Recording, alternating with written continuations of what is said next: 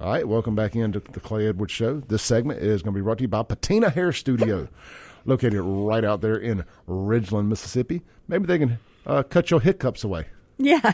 Sorry, y'all. I developed a case of the hiccups over the break. So, look, man, get out to Patina Hair Studio for all your cut, color, extensions, manicure, pedicure needs, and get a full body massage while you were in the chair there in the shampoo station. And just enjoy the atmosphere. Grab you some great Mr. Smith, what is it called?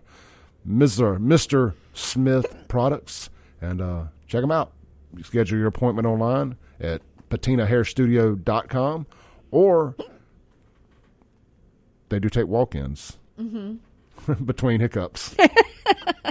I'm so sorry, y'all. This is like the worst thing that happens in radio is all of a sudden like, here are the hiccups. I can't get rid of them.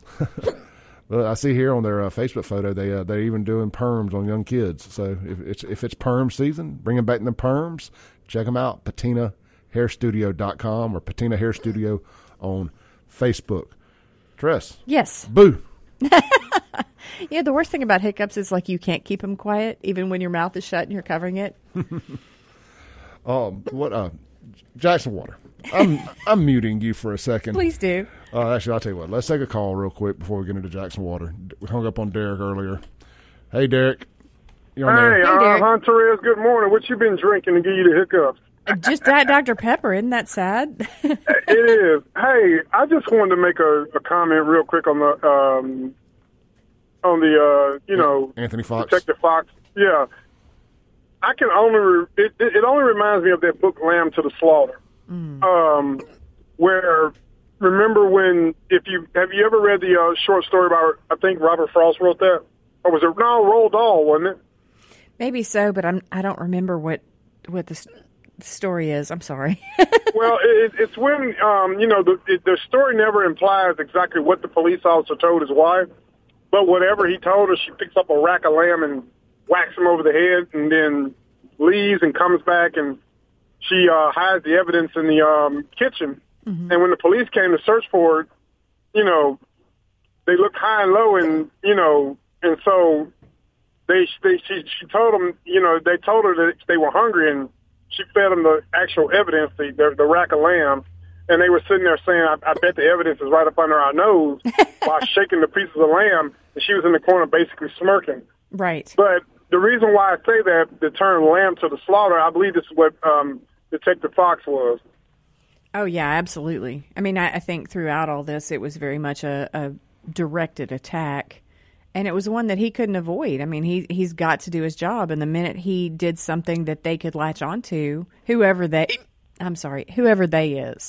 It's like the evidence to exonerate him is right up under the nose. I mean, it's like right on the line. It's so unbelievably obvious. You know what I mean? Yeah. And it helps me believe that somebody's getting some payola somewhere.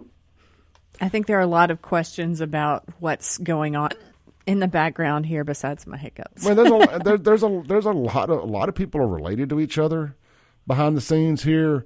I mean, there's some funky stuff going on that at minimum conflict of interest. Well, who was the judge in that case? Adrian Wooten. Okay. Didn't Adrian Wooten, in that judge retiring? Do what now? Is it that the judge is retiring, or is it the other one? No, it's not her. She's going to be running again. And as a matter of fact, right after this trial, she went and had a campaign party in the same neighborhood where it happened. And I believe Dennis Sweet threw it for her, if I understand right. Well, yeah, okay. We know what's going on with that. Well, I got a quote for the day. Are y'all ready for it? Yes. Clay, do you mind, brother? No, go ahead. It's easier to deceive people than to convince them that they're already deceived. Oh, you're right. Absolutely. Mm-hmm. So that's the quote for the day. It's easier to deceive people than it is to convince them that they're already deceived. Y'all have a great day. You too, brother. Appreciate it. All right, I want to jump into this Jackson Water thing for just a second. Great call. I cut her mic off. Hiccup. I want to read some of this Jackson Waters. I'm picking at Teresa over here. You're allowed to have the hiccups on the show. You're a valuable asset. We'll overlook it. Hiccups or not. So Judge Wingate rejects Lumumba's meddling. And we just keep telling you, in case you guys don't have the time to go read all this stuff like we do, I don't even know that I have the time. I just make it. And you have to celebrate your victories. I got you. I got to know that you guys know what's going on in Jackson and why we ride this so hard. Have we been talking about Jackson as much lately? No, it gets exhausting. But when we get victories like this, we're gonna turn the ship away from the Alphabet Mafia and all that's the NWO and all that, and we're gonna turn it back to Jackson every now and then. This is on Kingfish's website, jacksonjambalaya.com. Judge Wingate rejects Lumumba's meddling. Hennepin says over 7,000 accounts are straight piped in. That means they ain't paying for their water bill.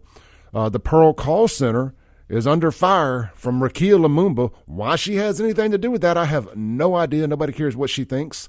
The Colonial Country Club leak reportedly cost $2.5 million, and the city wants to advise Hennepin on picking contractors, and that's where the judge steps in.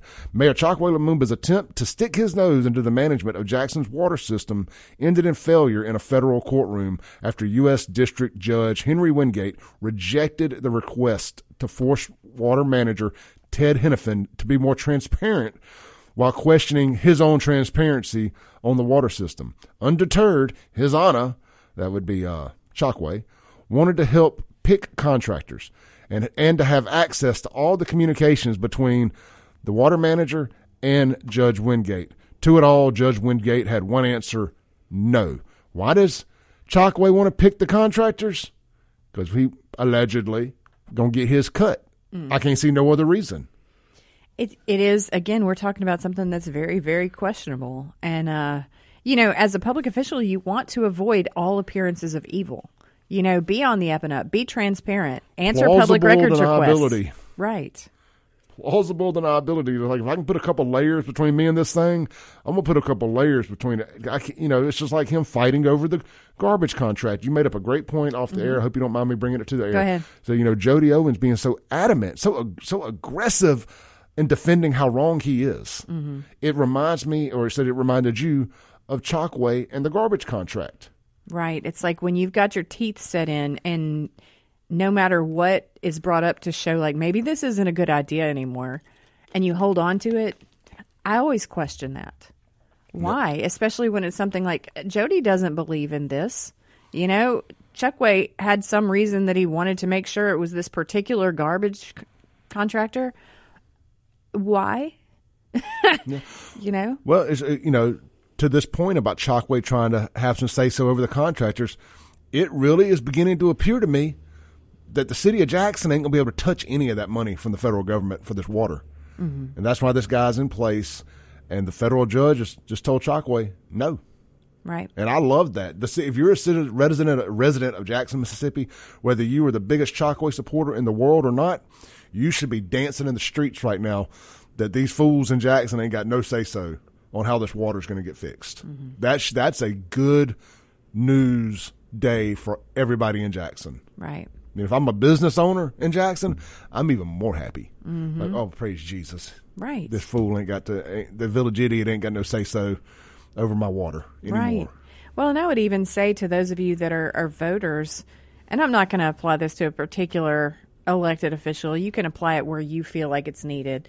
But, some voters are the same way with their political candidate or their party. As soon as you see it's going down the drain, a lot of people are more likely to just be like, hold up, no, this isn't happening. He's not wrong, whatever.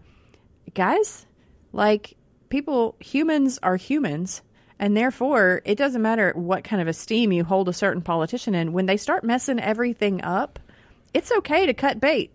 It's okay to be like, you know what? I mean, he's good at some things. He's not good at this, Yep. And like I said, these are the victories. These are two big victories on this show today. Mm-hmm. I mean, I would have covered either one of these stories for just about the whole show either way. Sure. So to get to where we can see the light at the end of the tunnel with Anthony Fox and for the evidence to finally come to light for the AG's office to come up and do what they did, it's unprecedented. Yeah.